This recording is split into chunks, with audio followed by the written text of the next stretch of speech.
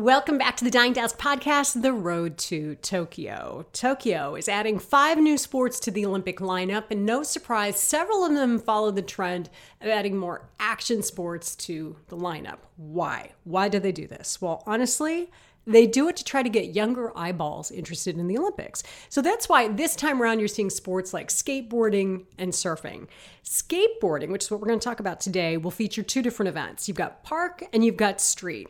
Now, park competitions take place in what they call a bowl, and it's flow while you're doing tricks. Street, and this is what I love. Street is the stuff you see in a Mountain Dew commercial. So this is where you see the athletes going through a course.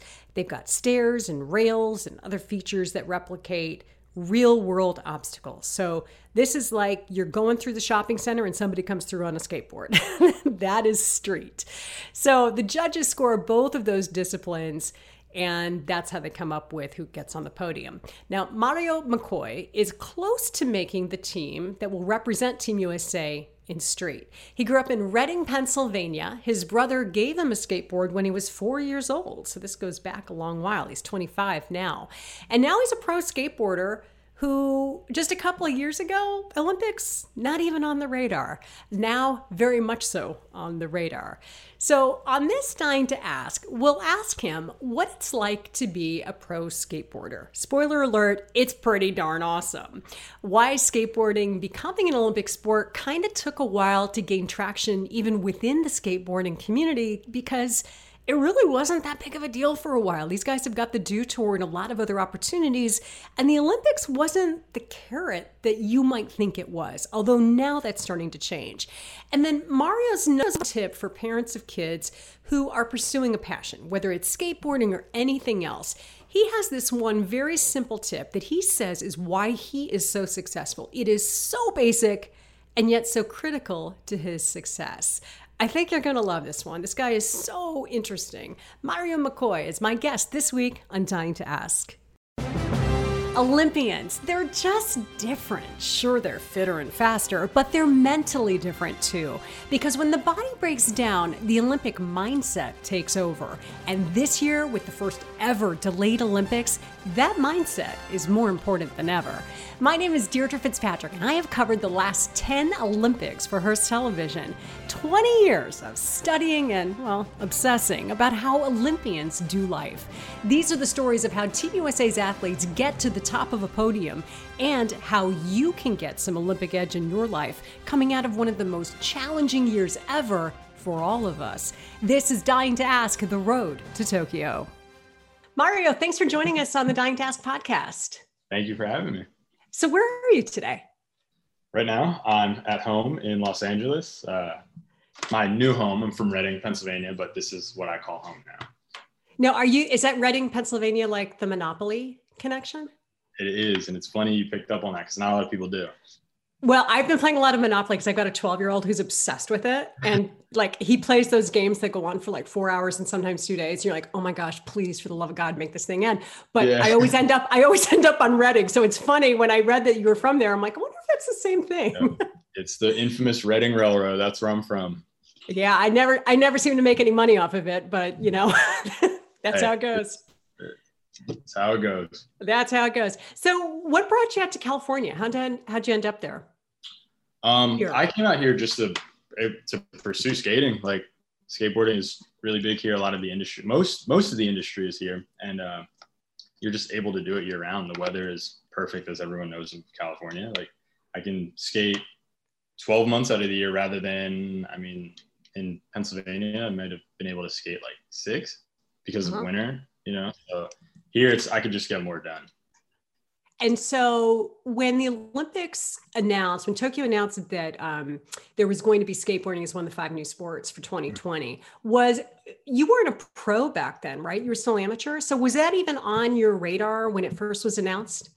No, I think when I had heard of the Olympics involving skating, it was like 2019, which I know is like super late, but like I wasn't really focused on that, or really that wasn't a reality, because in 2019 I was still amateur, and then the beginning of 2020 I turned pro. And even in 2019 I was skating pro contests, but I was still like focused on getting my name on a skateboard. That was like the only thing I cared about. So once I had like heard of it and like done well at a pro contest and got involved, then it was just like a surreal experience, because it really was like I was starting to realize like how the point system work and how many people are involved in it, and it just is like a whole different side of skating that like is, I think it's new to everyone, but to me I was like, oh, this is huge, this is a big deal. So that's interesting, because I bet then in a weird way the year delay kind of worked in your favor in terms of actually making an Olympic team. It did, in a way. Like I was on the Olympic team going into 2020, and that team carried over to this year because there were no contests. They weren't able to have any contests. But what it did for me and other skaters was it kind of cleared the schedule, because there was a good like 6 or 7 contests in the beginning of 2020. Like basically this time frame last year, there was like 6 or 7 contests within 3 months. And these are like international contests. It's not like you're going from state to state. You're going from like one in China, one in Japan, one in Peru, and they were like everywhere. So for us, it like calmed the schedule down a lot. And I think it helped World Skate, who controls all this, to kind of like refine the schedule a bit and make it a little more like we can just focus on these 2 next upcoming contests rather than that's interesting 8 in a short amount of time. So did the year change the way you skate? Nah. Or just how you felt at all? I mean, because unlike some sports, you could still go out and just skate. You don't need a whole lot to go do what you do. Right. Yeah. See, like it's mind blowing that skating is in the Olympics, because like all the traditional rules of other sports where people like wake up and they train for the Olympics, that is like their world stage. Like for us, like our world stage is every day. Like we just are skating. Like not a lot of people are like, I'm going training to get in the Olympics to do, like, we're just still skating it. Like, and when the pandemic hit, we were still skating. And like after the pandemic, we're still skating. So it's kind of cool. We were just able to like do our thing, and really like, I feel like in contests for these caliber of contests, anyone in the contest can win. Everyone's super good. It's just like who has the best day, like who is the most comfortable and confident on their skateboard. So yeah, it's like really undisciplined. And I mean, no disrespect to skating by that, but like it's just super undisciplined. It's such like a freedom kind of sport activity. I don't even know if you can call it a sport, but yeah, for us, it didn't change anything. I would imagine a lot of other Olympic athletes, though, would be kind of jealous of that, because their lives are so regimented to I mean, you've probably met some athletes now from other sports. Mm-hmm. In fact, your brother's a volleyball player, I know. They live and die by the schedule, and everything is like from what they eat to what they live to where they go to what time they get up to when they nap. I mean, like it's all so darn planned out. It is, yeah. And that's starting to come into skating. Maybe not so much the discipline on like a schedule, but like nutrition is starting to become a thing. Going to the gym and kind of like doing maintenance, like just like physical therapy, kind of like that's becoming a thing, because the old generation did not care about that at all. They were just like, when they were pros, like in the early 2000s, they were like rock stars. Like there was no discipline. They were just superheroes to everyone. So like they just did what they did. They put in a ton of work. They would be broken in half the time because they just like, there was no discipline. But we're starting to kind of come around and see like, okay, look, skateboarding requires a lot of athleticism. So we have to kind of treat our bodies that same way, because otherwise our careers will be really short. Like we just won't be able to last. It's such high impact sport that like we got to take care of ourselves one way or another. You remind me a lot of conversations I had like 12 years ago with snowboarders, because there was like none of that. That like people just went out and they boarded and that was it. And it worked. Similar. Yeah, very similar. Yeah. But now they're like all about sports psychologists and, you know, the nutrition and all the rest of it, because it is like what you were saying about that concept of expanding a career as long as you can. Totally. Yeah. And I mean, just like with every year, any sort of industry, it's always going to progress. Like the bottom line and the complete ceiling of a sport is always going to be moving up and up with time going. You know what I mean? So like everyone, of course, is going to think, how can I stay within those 2 lines or to the top? Like, you know what I mean? So now I feel like skating is kind of caught on, like, we could actually do more with ourselves and like have a longer career if we just like think about what we eat, or if we just like maybe go to the gym like once a week, even if we did like banded exercises, like just something simple, like, so we're starting to catch on. That stubborn nature, we still have it. We're still very stubborn, but we're starting to finally like, all right, there's some benefits to doing like normal people things as like. Sounds very adult. Yeah, totally. So you have two different types of disciplines that'll be in the Tokyo Games. You've got street and then you've got park. So explain the difference between the two. So street skating is just like when you like, it's like stairs and rails and like things you would grind on, like ledges, whatever, benches. I'm trying to think of how to say it. It's like see it, skate it. It's the stuff we see in a Mountain Dew commercial. Basically, yeah, pretty much. But park is like what they would call bowls. It's just like, it's a pool, but they just make them a lot bigger. And like, it's not like it's not like half pipes and stuff like you used to see in like the X Games. That's still a part of skating, but they're not involving that in the Olympics. It's just like big pools, which to me is terrifying because like, it's just a whole different side of skating that I'm not very well versed in. But yeah, so I think with pool skating, it's a lot more like surfing.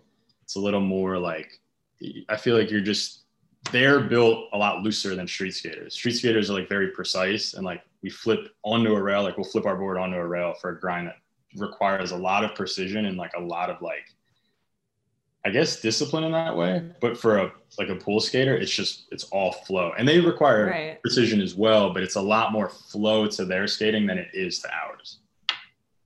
So with street, are you like, every time you go out, are you like looking at something and going, I could skate that? Is that like I mean, it sounds like a curse kind of. No, it's actually nice because it makes you like appreciate architecture a lot more. And I think I could probably have a very long conversation with an architect who would look at the world in a very similar, like have a similar outlook of like really looking at the way things are shaped or like layouts of things like that. Typical people wouldn't really, they would just pass by and not care. Like to them, it's a set of stairs. You just walk up and down, it's whatever. But for us, we have different uses. So yeah, totally. Even if like I say, like I don't skate transition skating, like I'll still look at that like, oh, that'd be pretty fun to skate, or like this would be pretty fun to skate, or just anything. I don't even have to have my skateboard. Like I'm just always constantly thinking that. And it's cool because sometimes I come up on something that it's actually good and no one has skated it. And that's like a hidden gem in our industry. Like if you got your own spots and no one knows, that's like, you don't tell anybody. You keep that one a secret, huh? Until you skate it. And then once you skate it and put your mark on it, then anyone else can skate it, but you got to put your mark on it first. It's like a territory thing. Is putting your mark on it, does that mean getting it on video and getting it out there? Yes. So we would like, it's funny. Like we always say, like when you see a new spot, you're like, oh, anything's open, meaning like there's been no tricks done on it. There's been nothing. It's just a completely new spot.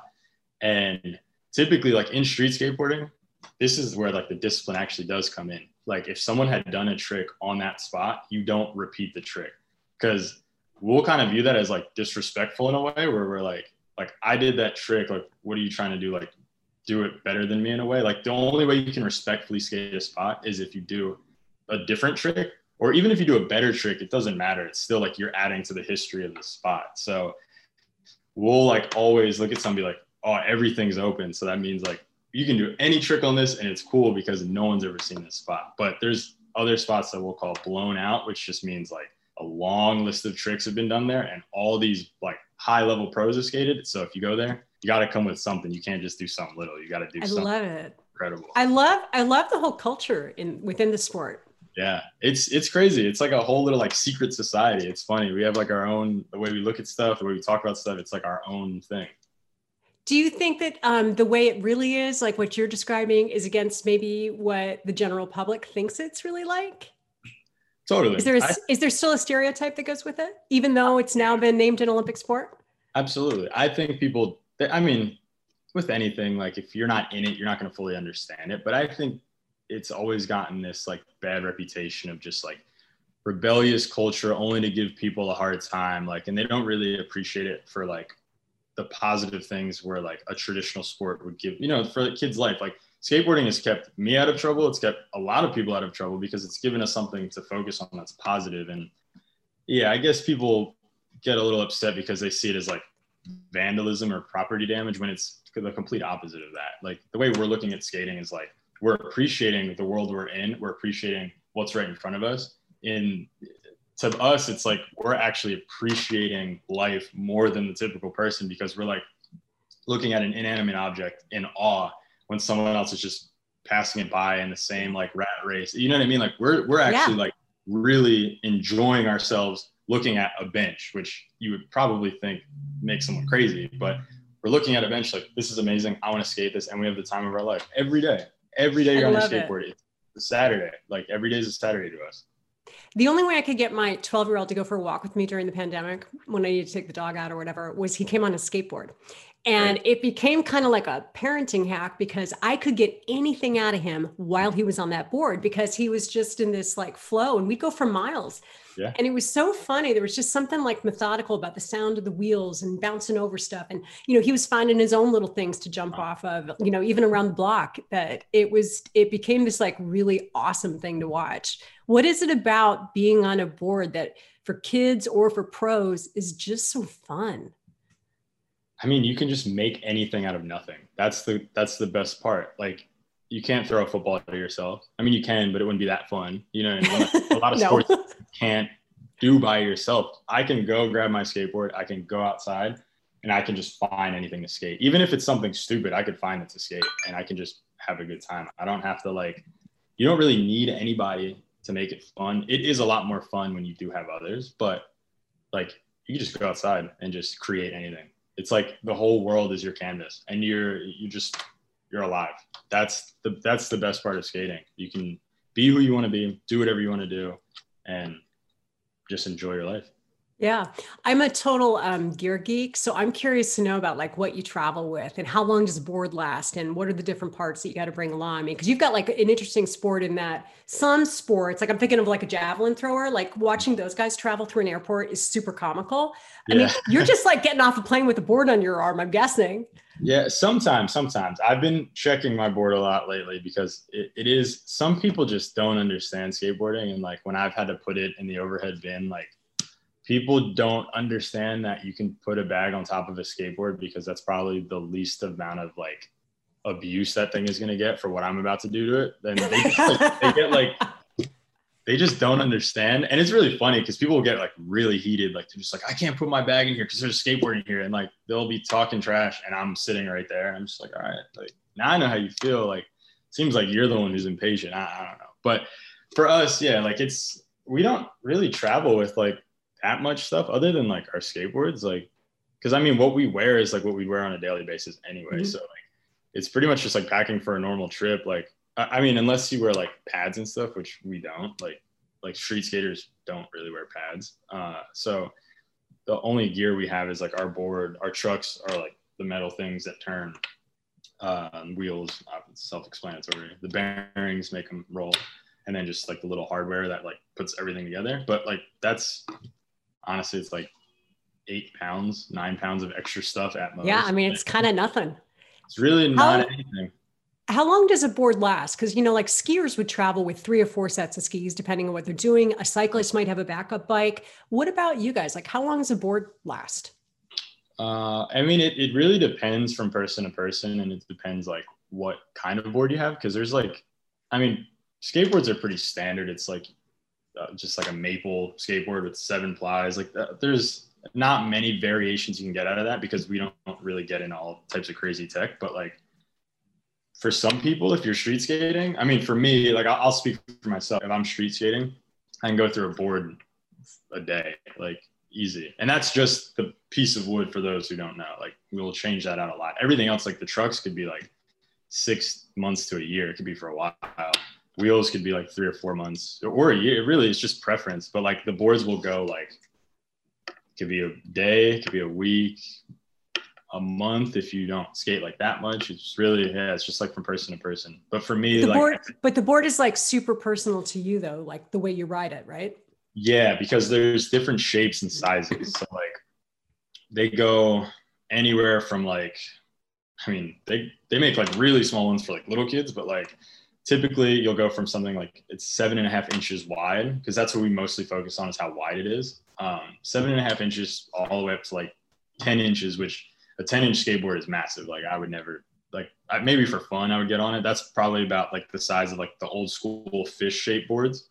But like for me, I skate 8.25 inches wide skateboard, and then it kind of goes into like the shape of the skateboard. Like I make my own shape that I like skating, and then like my brand manufactures it, and then people who like the shape buy it. And there's all like these little like intricacies of like the skateboard, but the most personal thing are the trucks, because it's the way the board turns. So like the little, they're called bushings, but they're like these little rubber cushion kind of things. And the way you break those in is like, that'll either make your day good or really bad. So like if they're broken in correctly, it's your board. It's like, then that becomes your skateboard. But if they're like I said, if there's someone else's skateboard and you step on that, that thing is like, you don't even want it. You're just like, it's not my skateboard. It's that personal, huh? It's really that personal. It is. So Olympics, I mean, are you super excited about this now? I mean, now that it's actually looking like it's going to happen and it's super close and it's totally on the calendar at this point. Like, how do you feel about that? I'm definitely excited about it, but there are still qualifying contests. So I don't like to like shoot for something that's not here yet. So I'm just excited for the next contest I have. I'll take care of it. Like once I get over that hill, then I'll be worried about the next contest. Then I get over that hill. If I make it to the Olympics, then I'll be excited about the Olympics. But I just go at everything like one step at a time, because these contests are extremely difficult and there are a lot of good skateboarders. So if you don't go into it focused and you're shooting for down the road, you're going to trip on something that's right in front of you. So I just make sure I handle what's there. I'm excited to possibly be there, but I'm not like, that's a far goal. Like right now I got to worry about the next contest. Are you superstitious? Are skateboarders in general? Typically, yeah. Because I don't know, like a lot of people, like even the way they set their skateboard up, like there's a lot of different things, like the way you would like put grip tape on your board. Some people like to do a certain pattern. It has to be a certain way. Some people just a plain sheet of grip tape on top. Some people like the bolts, like one bolt is a different color, like, and it has to be in the same specific spot every time. Like there's just a ton of different things. Some people like knock on their boards, like before they do a trick, like they'll knock twice or something. I'm not like that, but I know a lot of people who are. And yeah, I don't know. I don't know where the superstition comes from. I don't know why but it's pretty common. Like more often than not, someone has some sort of superstition with skating. Yeah, I think it comes from winning because it works for a lot of people. But even, you know? even just like an average skater, like just who does it for fun, like they have their own superstition too. There's just like a way. We're like super stubborn and very specific about a lot of things in life, and like skating is like that thing that we are so like. You have to be so specific about it. And I think it's just because you could get so hurt. So like we're trying to keep that idea out of our mind. So anything we could focus on that's going to get us away from that, we'll focus on that.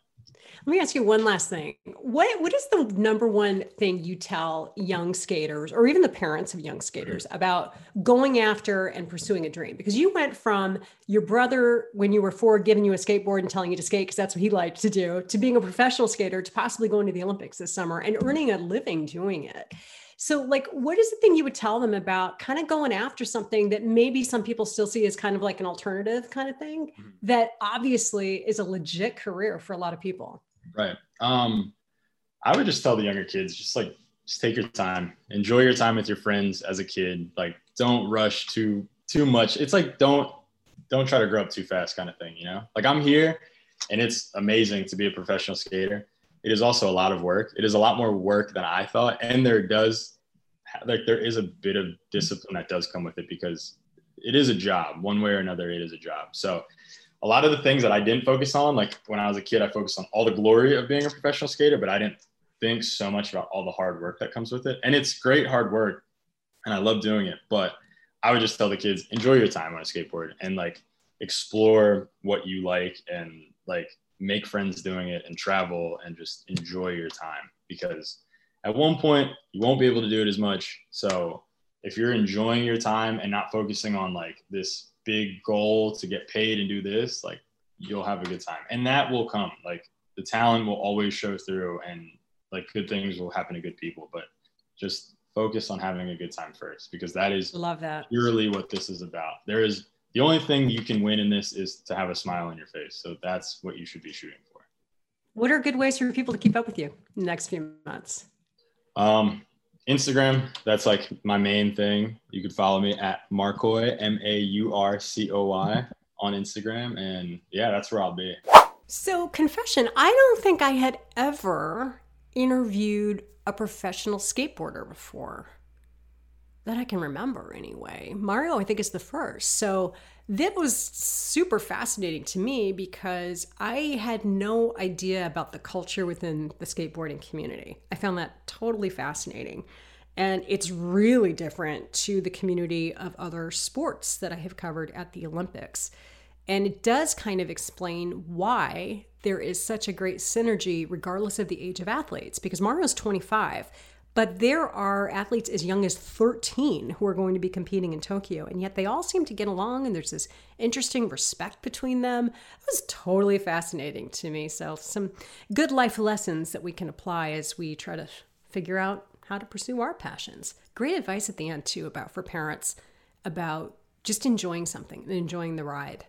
That was really, really interesting to me. And his brother's a professional volleyball player, so different passions, but they definitely got to the tops of their sports just by enjoying it. Who would have thought? Okay, if you could, screenshot this episode and share it on your favorite social media platform to help us grow the show. Instagram Stories is an easy place to pass along a podcast recommendation. And if you have a minute and you can leave us a rating or review on whatever podcast app that you're listening to us right now, that would be awesome. You can DM me on Instagram. You'll find me at Run, Read, Sip. And if there are some athletes or some sports you would like me to cover in our Olympic podcast series, let me know. I have pre-recorded a lot of episodes, but I can always add in some extra ones. And if you have specific questions for some of those athletes, make sure you tell me, and I'll try to ask some of those for you as well. Thank you for listening this week, and we'll see you next time on Dying to Ask.